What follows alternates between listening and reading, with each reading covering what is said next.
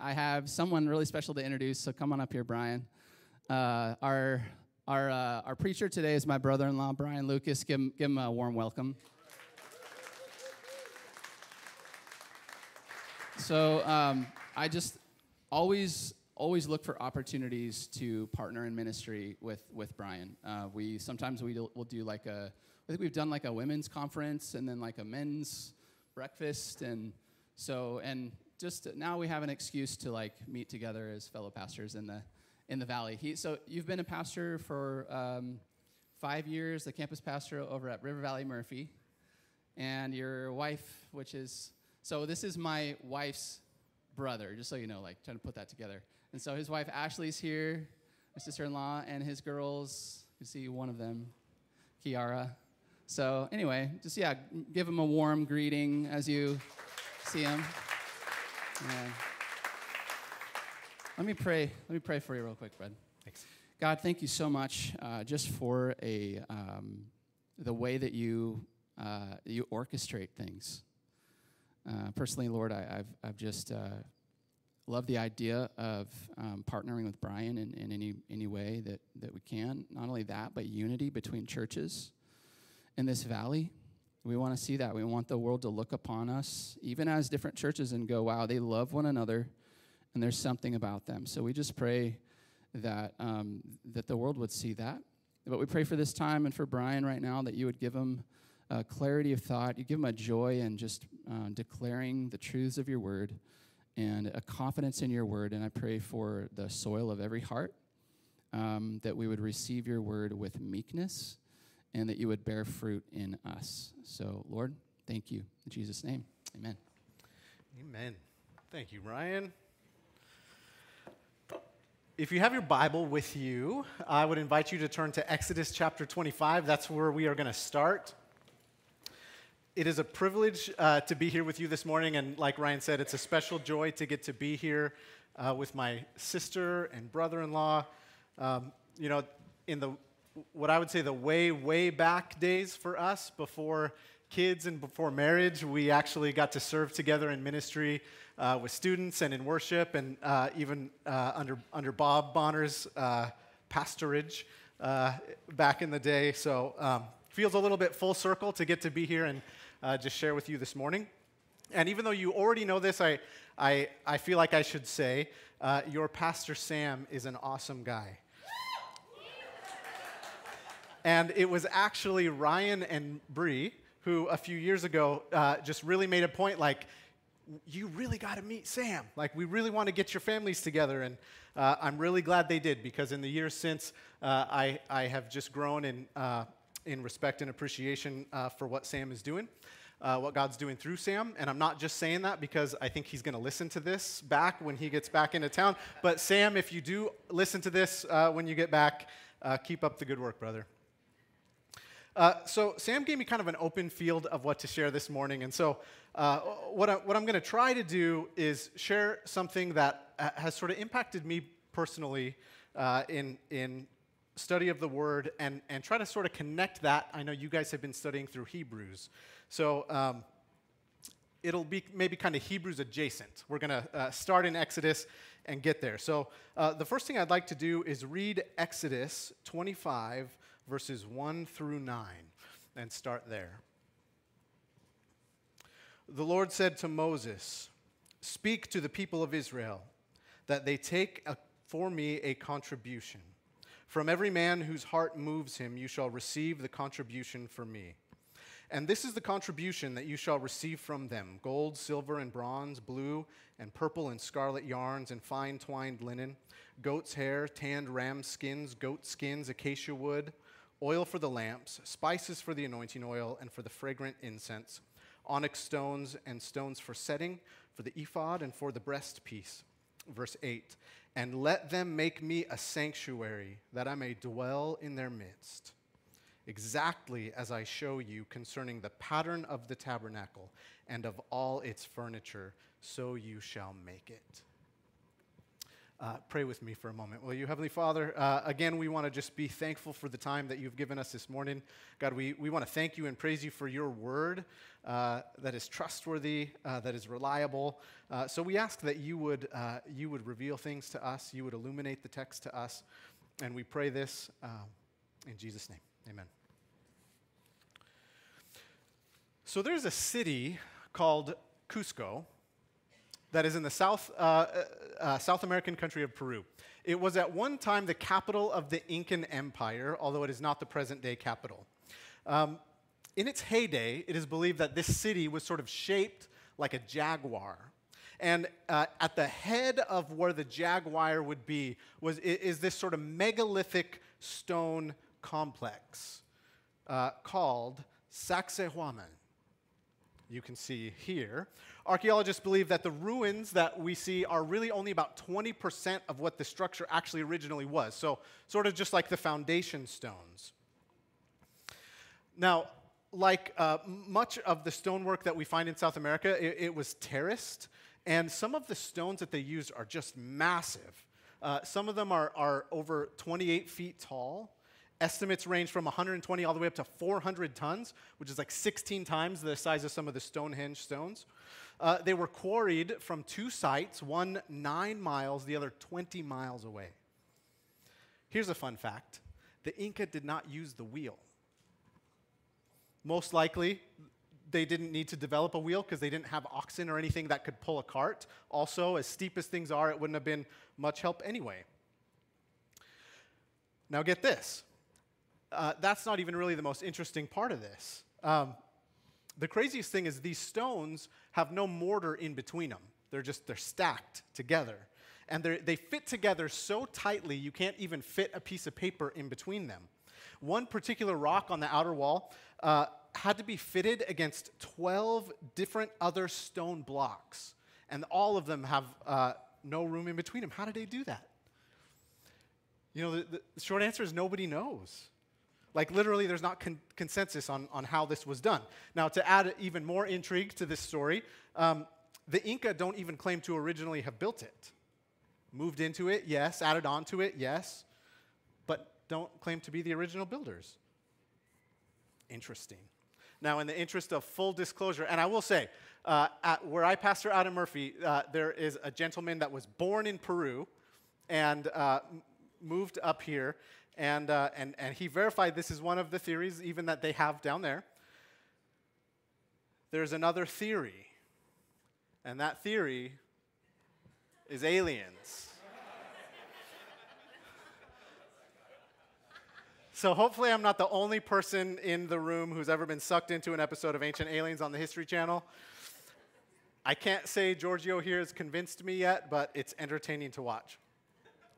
So the point that I want to make here, though, is this massive complex, all of the time and the energy and, likely the blood that was spilt to build this thing was originally believed to be a fortress.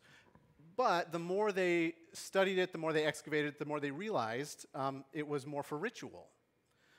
There were temple places and altars. This was for worship.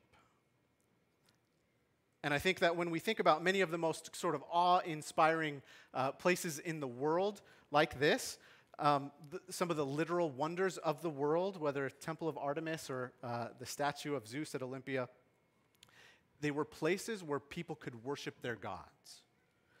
And so you might be wondering where I'm going with this. So in Exodus 25, the God of Israel, who we believe the Bible teaches us is to be the most high God, the God above all other gods, gives his specially chosen, miraculously delivered and saved people instructions to build him a place where they could worship him, a place where their leaders could come and meet with him.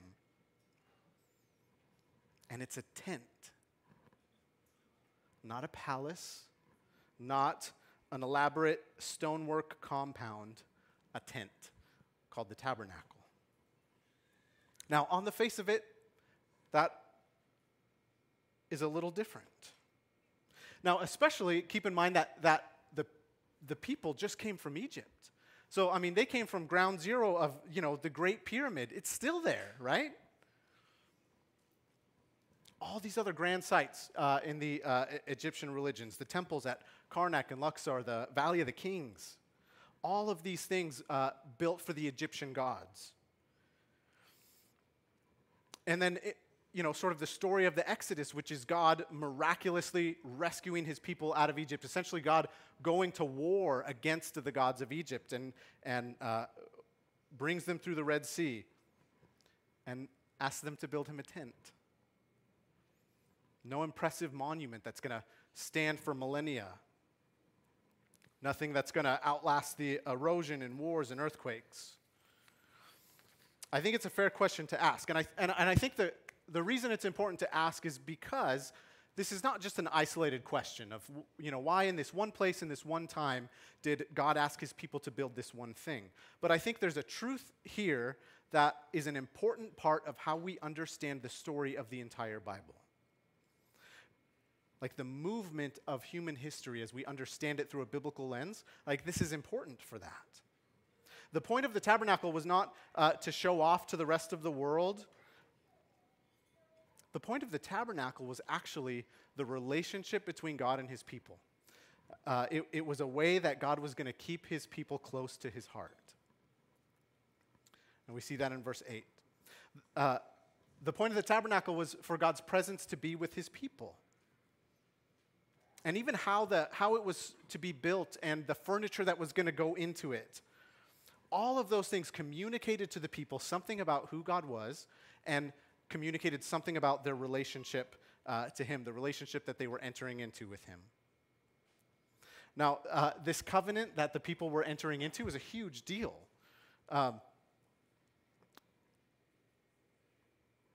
There were a lot of unknowns on the horizon. But there's also no doubt that God was the one who saved. God was the one who acted on their behalf. And God was going to be the one to bring them to the promised land. I've got the privilege occasionally to officiate a wedding. And usually we do some premarital counseling. We do something to help people prepare for that kind of commitment. There's learning that needs to happen. You need to learn about the other person. You need to maybe learn about how your family of origin affects things.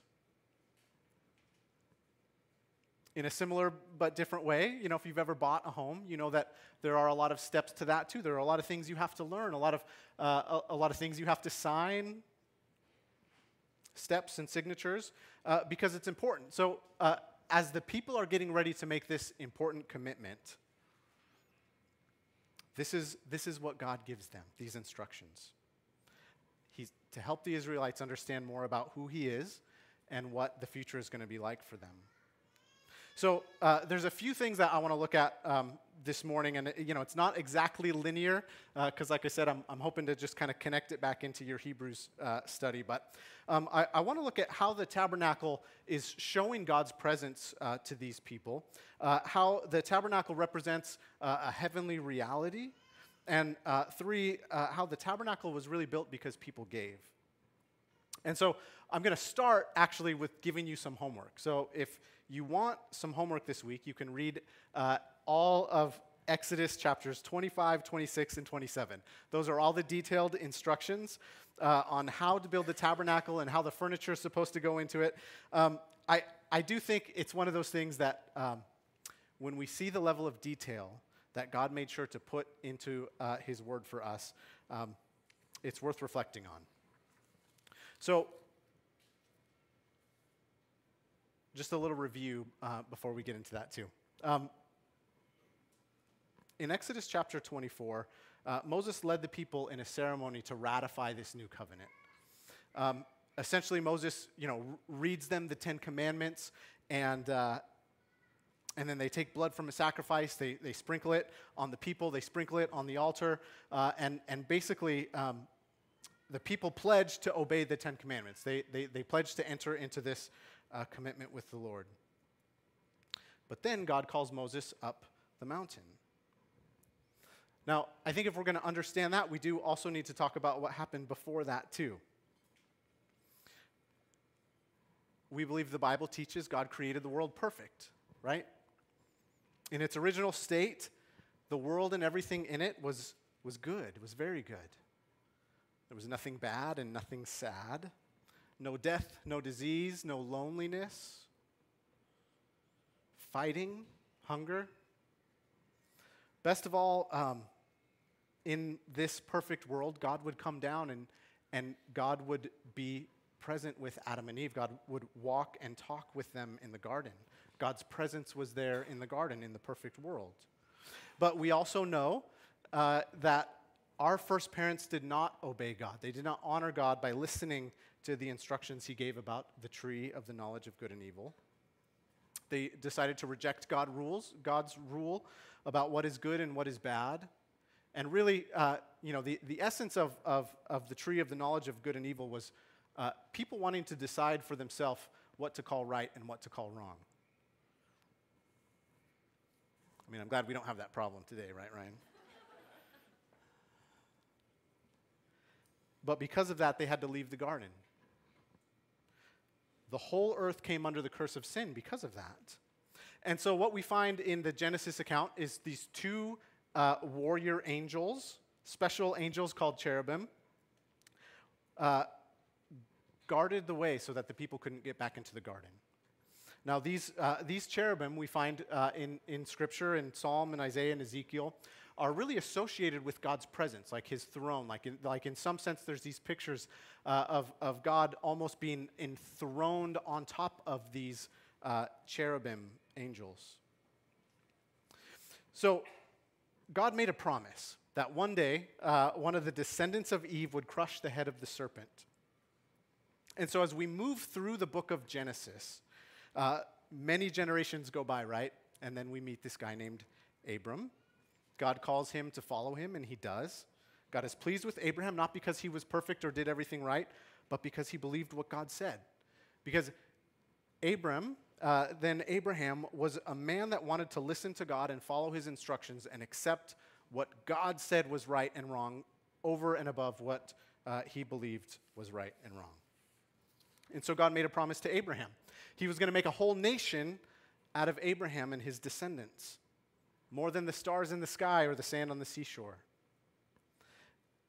And there's an important part of that promise as well, that through Abraham and his descendants and that nation, all of the families of the earth would be blessed.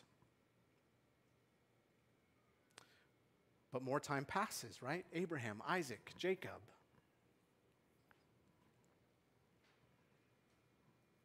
All those 12 sons with their families, still believing the promises of God, end up in Egypt. Now, God continues to bless them, and they multiply enough that Pharaoh becomes afraid and puts them under slavery. And then we meet Moses, right? Moses is this leader that God chooses. He's the messenger God uses to go and confront Pharaoh and really confront the gods of Egypt. Brings the plagues that really demonstrate God's supremacy. And then finally, Moses gets to lead the people out of Egypt through the Red Sea, and they end up at Mount Sinai where they make this covenant. Now, that promise that God made to Abraham about blessing the whole earth was finally starting to take shape here, right? Because once they're this nation in the promised land, once they're there, like if anyone from anywhere in the world wanted to learn about God or worship him, listen to his instruction, they would have a place to go, people that could help. And so God speaks to Moses from this mountain. Moses receives the law. The people pledge their loyalty, right? This new, amazing relationship, like the God that rescued them, the God that saved them, like the God that intervened on their behalf. They're there. And then they get these instructions to build the tabernacle. And God was going to be with them. Like God's very presence was going to be there. Kind of like back in the garden. And so eventually when the people would take possession of the promised land, God will choose the place, right? Jerusalem. And they'll build a temple, which is essentially a permanent version of their tabernacle. Now, we could go really deep on all the symbolism in the tabernacle, but because we can't go into all of it, there are, like I said, just a few things I want to look at. So, most importantly, I just want to look at how this sort of showed God's presence. Remember, the point of the tabernacle wasn't to show off to the world, right? The point of the tabernacle was for God to be present with his people. The point was to keep the people close to his heart. And so if you were looking at the tabernacle and you were sort of moving from the outside in, you would start in the courtyard. And so you find the detail about this in chapter 27, 9 through 19. But the thing I want to highlight about this is that as it relates to God's presence, one of the courtyard's main purposes was actually protection. It was to protect the people. Because even though God would dwell in the middle of these people, he was still holy. And so they essentially had to put a fence around it because God in his perfect holiness cannot coexist with sin. Now, they did a similar thing around Mount Sinai when God came to speak to Moses. They sort of fenced off the bottom of the mountain and no one was allowed to go up. They couldn't let their animals even go up. You know, if you think about it, that's in a similar way, like when you drive past a big power substation, you know, they've got a, big fence, keep, high voltage, danger, keep out. If you violate that sign and warning and go inside, it goes badly for you. But that's also why in the courtyard, there's a big bronze altar. Now, this is where sacrifices were made for the sins of the people. The blood of a sacrifice is shed instead of the people's. The biblical word for this is atonement, and I won't go super deep into that because I'm sure Sam and Ryan have explained all this to you guys before, especially as you're going through Hebrews. But just for simplicity's sake, I'll say it like this. When you have a relationship that's been broken, something must be done to restore an at-one-ment, right? So wrongs need to be made right. Restitution has to be made. And so we'll come back to that a little bit later, but there's an altar there for that. Moving past the courtyard, we get to the holy place. In the holy place, there's a table with bread on it. There's a large lampstand. There's an incense altar. There's the showbread. Now, the lampstand is pretty amazing. If you've ever seen a menorah, you know it's kind of that shape. But it's made to resemble a tree. So you have this beautiful big tree with branches and flowers. And so if you kind of move on from there into the holiest place, the Holy of Holies, we find that in Exodus 25, 10 through 22.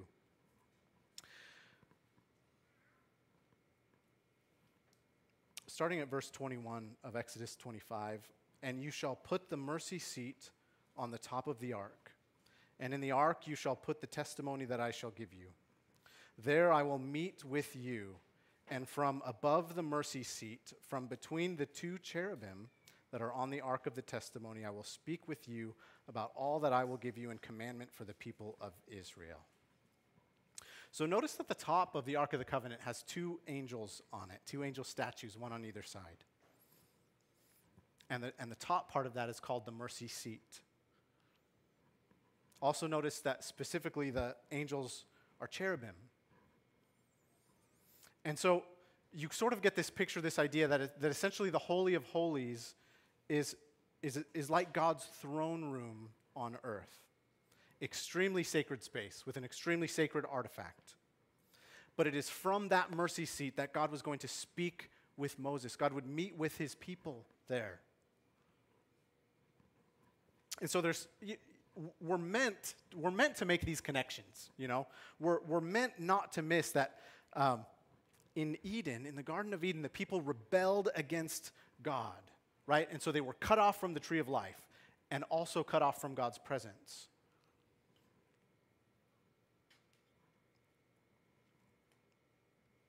The cherubim were placed at the east gate of Eden so that they could not return. But now here we find the way the tabernacle is organized. There's one gate into the tabernacle on the east side. And listen to this about the curtains in Exodus 26:1. Moreover, you shall make the tabernacle with 10 curtains of fine twined linen and blue and purple and scarlet yarns. You shall make them with cherubim skillfully worked into them. So again, moving closer into this sacred space, like closer to the presence, the people, you would come past these huge curtains with these images of the cherubim angels. And then inside, there's this golden lampstand, this big golden lampstand shaped like a tree. And then once again, in that center, the holiest place, God would speak with his people again. And so I think if somehow we could read the Bible like with new eyes, we could read it for the first time, and we sort of started in Genesis and we're trying to make our way through the story, I think when we got to this part, there would be a lot of, there would be excitement, there would be hope, there's promise, Like it's going back to the way it's supposed to be.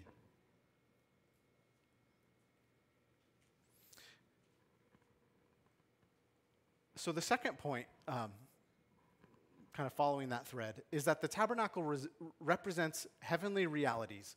Now, this is a little bit should, I think, blow our minds a little bit.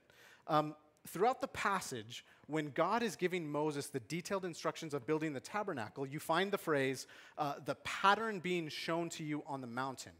Now, what's interesting is that this word for pattern, according to some scholars, is more indicative of like a 3D model than a drawing, which means that God wasn't just dictating instructions to Moses. Moses wasn't just hearing words and writing them down, but it seems like Moses was actually seeing something, some of these things, some version of these things, and writing it down while he was up on the mountain for 40 days. Right? And so I think that's significant for us today, and even one of the reasons this is worth talking about is because I think that tells us there is something really enduring and eternal about this. Right? This wasn't just a temporary, this was one episode where, ancient Israel did this one thing and then we never talk about it again. Again, you guys have been in the book of Hebrews, you know that's not true. So speaking of this moment in Exodus, this is what Hebrews 9:19 through 24 says. For when every commandment of the law had been declared by Moses to all the people, he took the blood of calves and goats with water and scarlet wool and hyssop and sprinkled both the book itself and all the people, saying, "This is the blood of the covenant that God commanded you." And in the same way, he sprinkled with the blood both the tent and all the vessels used in worship. Indeed, under the law, almost everything is purified with blood, and without the shedding of blood, there is no forgiveness of sins. So, again, we have that atonement idea going on. Thus, it was necessary for the copies of the heavenly things to be purified with these rites, but the heavenly things themselves with better sacrifices than these. For Christ has entered not into holy places made with hands, which are copies of the true things, but into heaven itself, now to appear in the presence of God on our behalf. So, in some fashion, these things in the tabernacle are copies of real things, in a real place. And I don't know. I honestly don't know exactly how that works. But I know what I read here. The holy places made with hands are copies of the true things. And so, again, this is why I think there's value here, because in studying the tabernacle, right, we sort of get to peek into God's heavenly throne room. And I think that there's a sense that should lead us into some awe and wonder. That should lead us towards worship. Now, what this also tells us is that even all the way back in Exodus, God had a plan for redemption that was so much bigger than sacrificing bulls and goats. And yet, those sacrifices, the sacrificial system he put in place, was done to teach us something. right? Like we can learn something from that about how truly precious the ultimate sacrifice was, which we'll talk about in a minute. So I don't want to rush over verse 2 real quick. The tabernacle was built, so this thing that we're talking about, this like glimpse into God's heavenly throne room, part of the way God designed that to happen, like part of the way God designed that to be shown to the world and shown to the people, like the plan that God put in place for his presence to come down and be near to his people involved his people giving to make that happen. So 2 quick things. They gave from the heart. So God's people had to give freely. Verse 2, from every man whose heart moves him, you shall receive the contribution for me.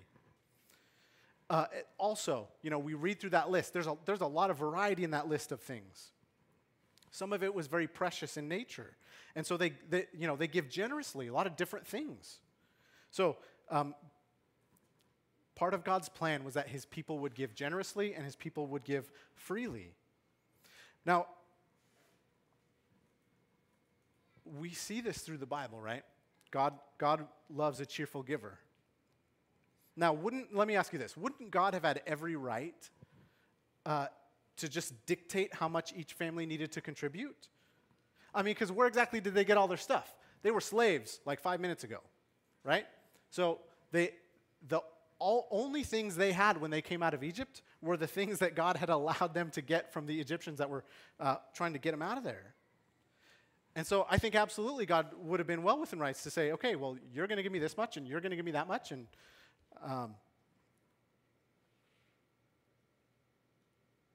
but that's not what he was after. God was after their heart, wanted them to give generously, freely. And we see this too because the people didn't just give gold. They didn't just write a check and be done, right? We see some of these materials that they give to build this thing. They're animal hides. They're acacia wood. Now, tanning an animal skin takes time, right? Acacia wood can be difficult to process. Ryan, have you carved something out of acacia wood before? It's hard. It's a hard wood. So,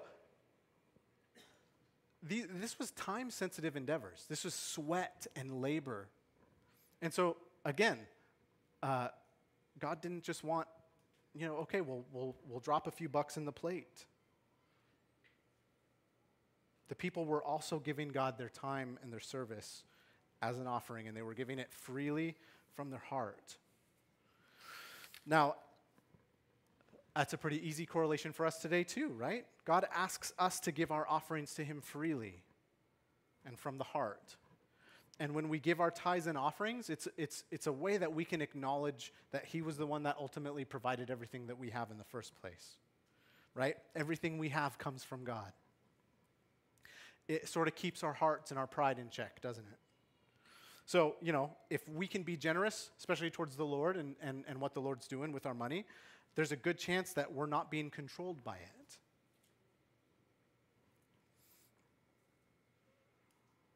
So, look, the tabernacle is this sign, right, of God's presence with his people. Like, it's this holy, special place that's going to be unlike anywhere else in the world. A step back towards the perfection of the Garden of Eden, the perfect world that God had originally intended us to live in. A world where God could walk and talk with his creatures that he made in his own image. And so I find it remarkable that God simply asks his people to give as they feel led.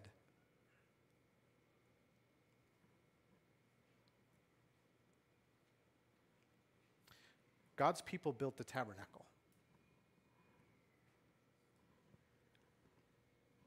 They did finish it. If you've read through the book of Exodus, you know. It's a little bumpy. It's a little touch and go. But they get there. And, they finish it. And God, like that Shekinah glory comes down. Like God's presence is there. And that's kind of like we get to end Exodus on that kind of note. Like like they made it, like God's there with them. And if we could just end the story there, it would be so much better than what actually happens, right? Because if you know the story of God's people through the Old Testament, dare I say, the story of God's people up until those of us who are in this very room, everything goes great for all of about 5 minutes. And then the people fail, right?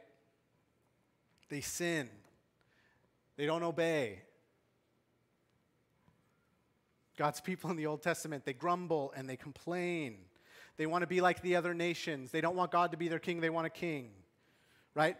Like they want the great pyramid. They don't want the tent. Like they don't necessarily want God's presence with them. Man, that should be hard for us to understand. That should be like hard for us to wrap our minds around, right?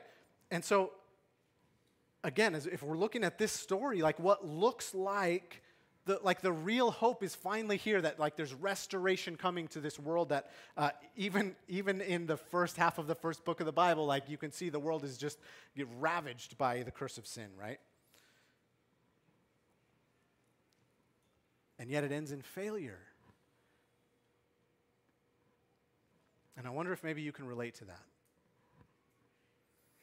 There's so many times that I think in our lives that it seems like we're finally going to make it, Now, whether that's like, oh, you know what? I finally met Mr. or Mrs. Right. Or I finally finished my degree. I can go get the job that I was meant to have.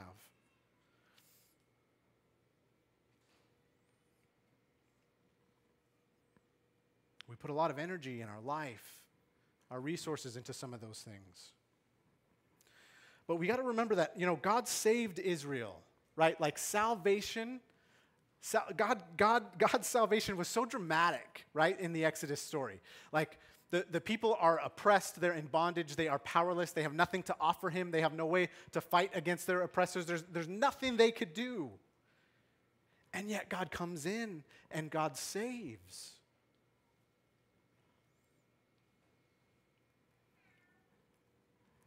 We believe that works with us too, right?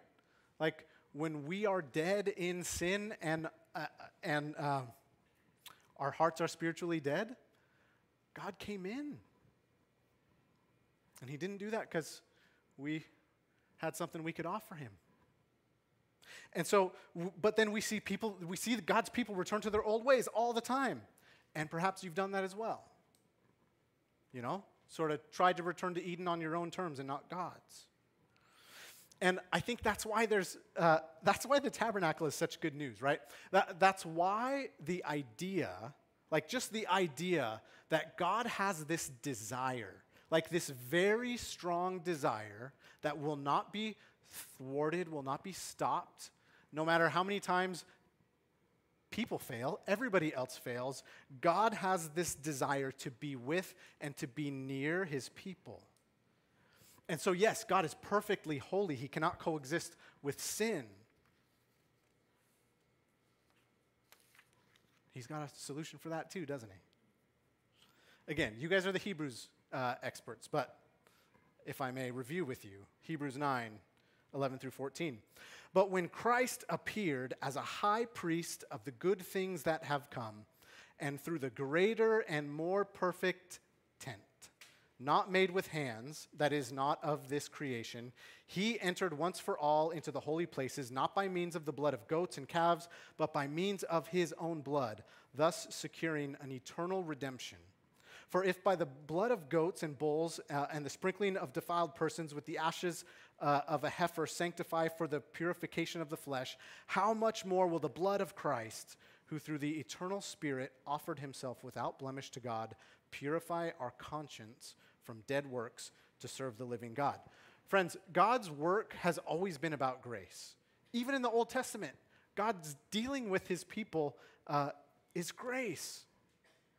right? God didn't come to Egypt and say, hey, if you guys will obey me and keep these laws, I'll go ahead and rescue you out of Egypt, right? That's not how it worked. God showed up and saved them. He rescued them. And then God says, I have rescued you because I love you and I have a desire to have a relationship with you, to be present and near to you. And so here is how you can live in according to God's ways and not man's ways. So grace first, then the instruction.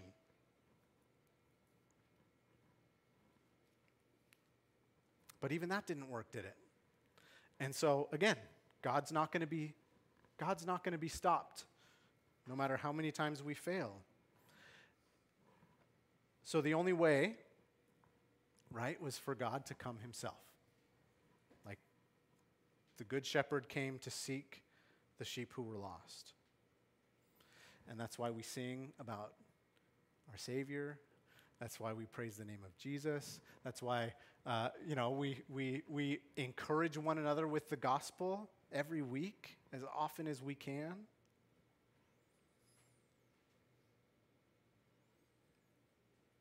Because we were all spiritually dead in sin. We had nothing to offer God. But if you're here and you have put your faith in Jesus, it's only because he loved you and he saved you. But then what? Like, what do we do with that? I mean, there's a lot we could maybe do with that. But Philippi Church, I'll just give you two things before we get done. Now, this is simple, and that's all I got for you. I'm a simple guy. Number one, have you believed the gospel? Now, again, that's a simple question. I think our knee-jerk reaction to all of that is always going to be yes. Like, I'm here. I'm in church, Brian. Like, I'm in church. I believe the gospel. But do you really, like, in this, like, right now, like, do you believe that the God of the universe who created everything actually wants to be, like, near you?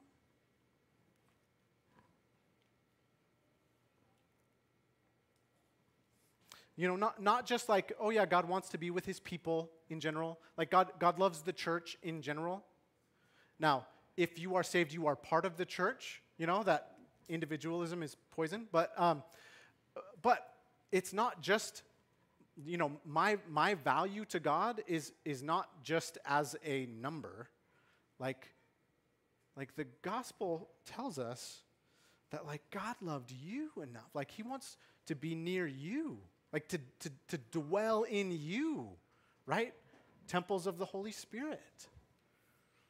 Like, and if that doesn't, like, if that stops being amazing to us, like, we should probably check our spiritual pulse a little bit.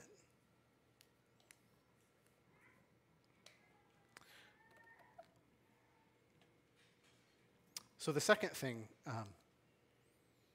I want to say is, if so, like if you do believe the gospel, which we just talked about it, everybody I think does, how is he calling you to serve him? Right? So if, according to Hebrews 9, the blood of the Savior has secured eternal redemption, right? Like, in order to purify our conscience, to serve the living God.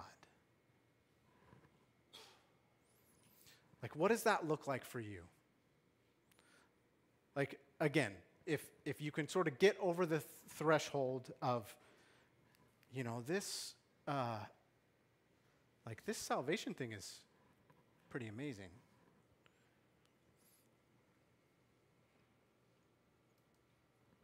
How do you serve the living God?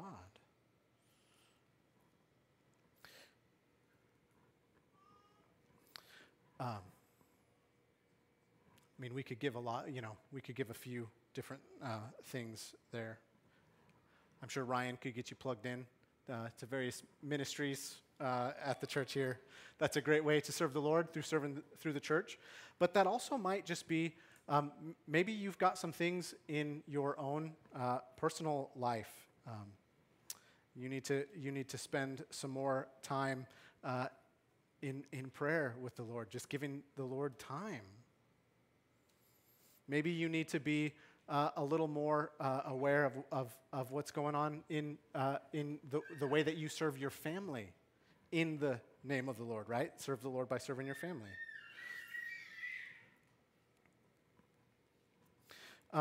But sort of along that, that's a question you should be asking regularly.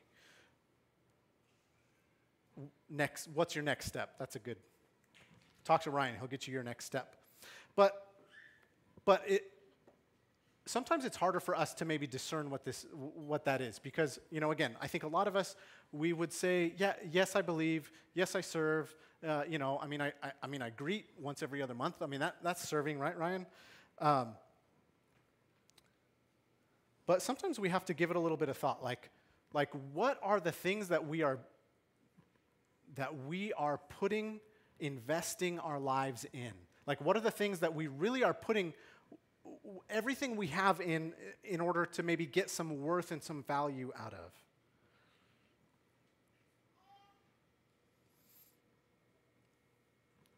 Because, if we're not careful, we can take something good. Architecture is a good thing. Building a beautiful building is a good thing. But sometimes along the way, it stops being a good thing that you're working on, and it starts to become the thing that I'm really getting my identity out of, right? And so then it becomes a thing of we're trying to build a pyramid, right? Like we're trying to pick the pyramid over the tent.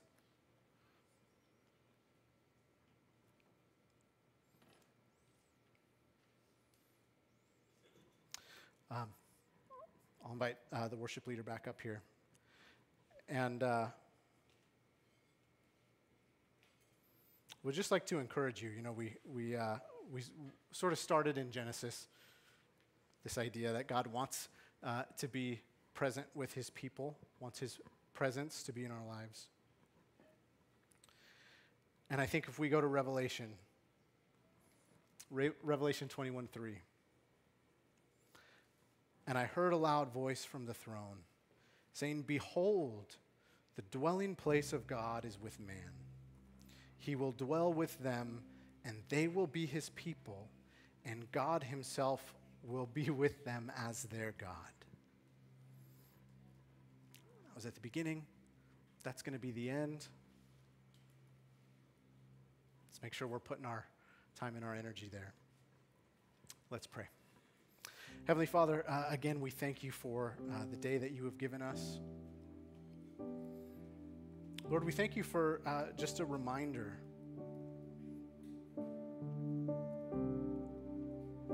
that you desire to be near your people. God, help us not to take for granted. Help us not to become numb or callous to the amazing miracle of the gospel.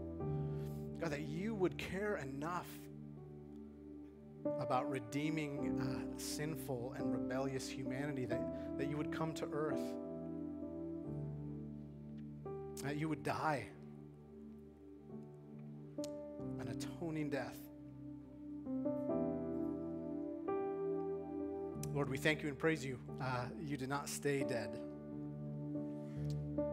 We thank you that you also offer new life through your Spirit in each and every person who calls on your name.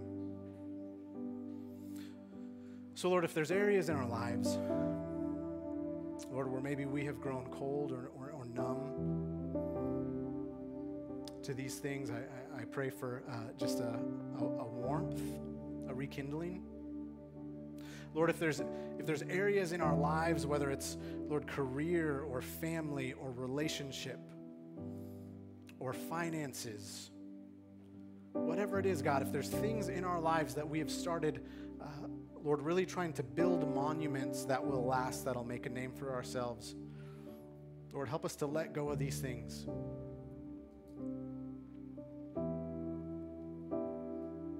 we give you thanks and we give you praise in Jesus' name.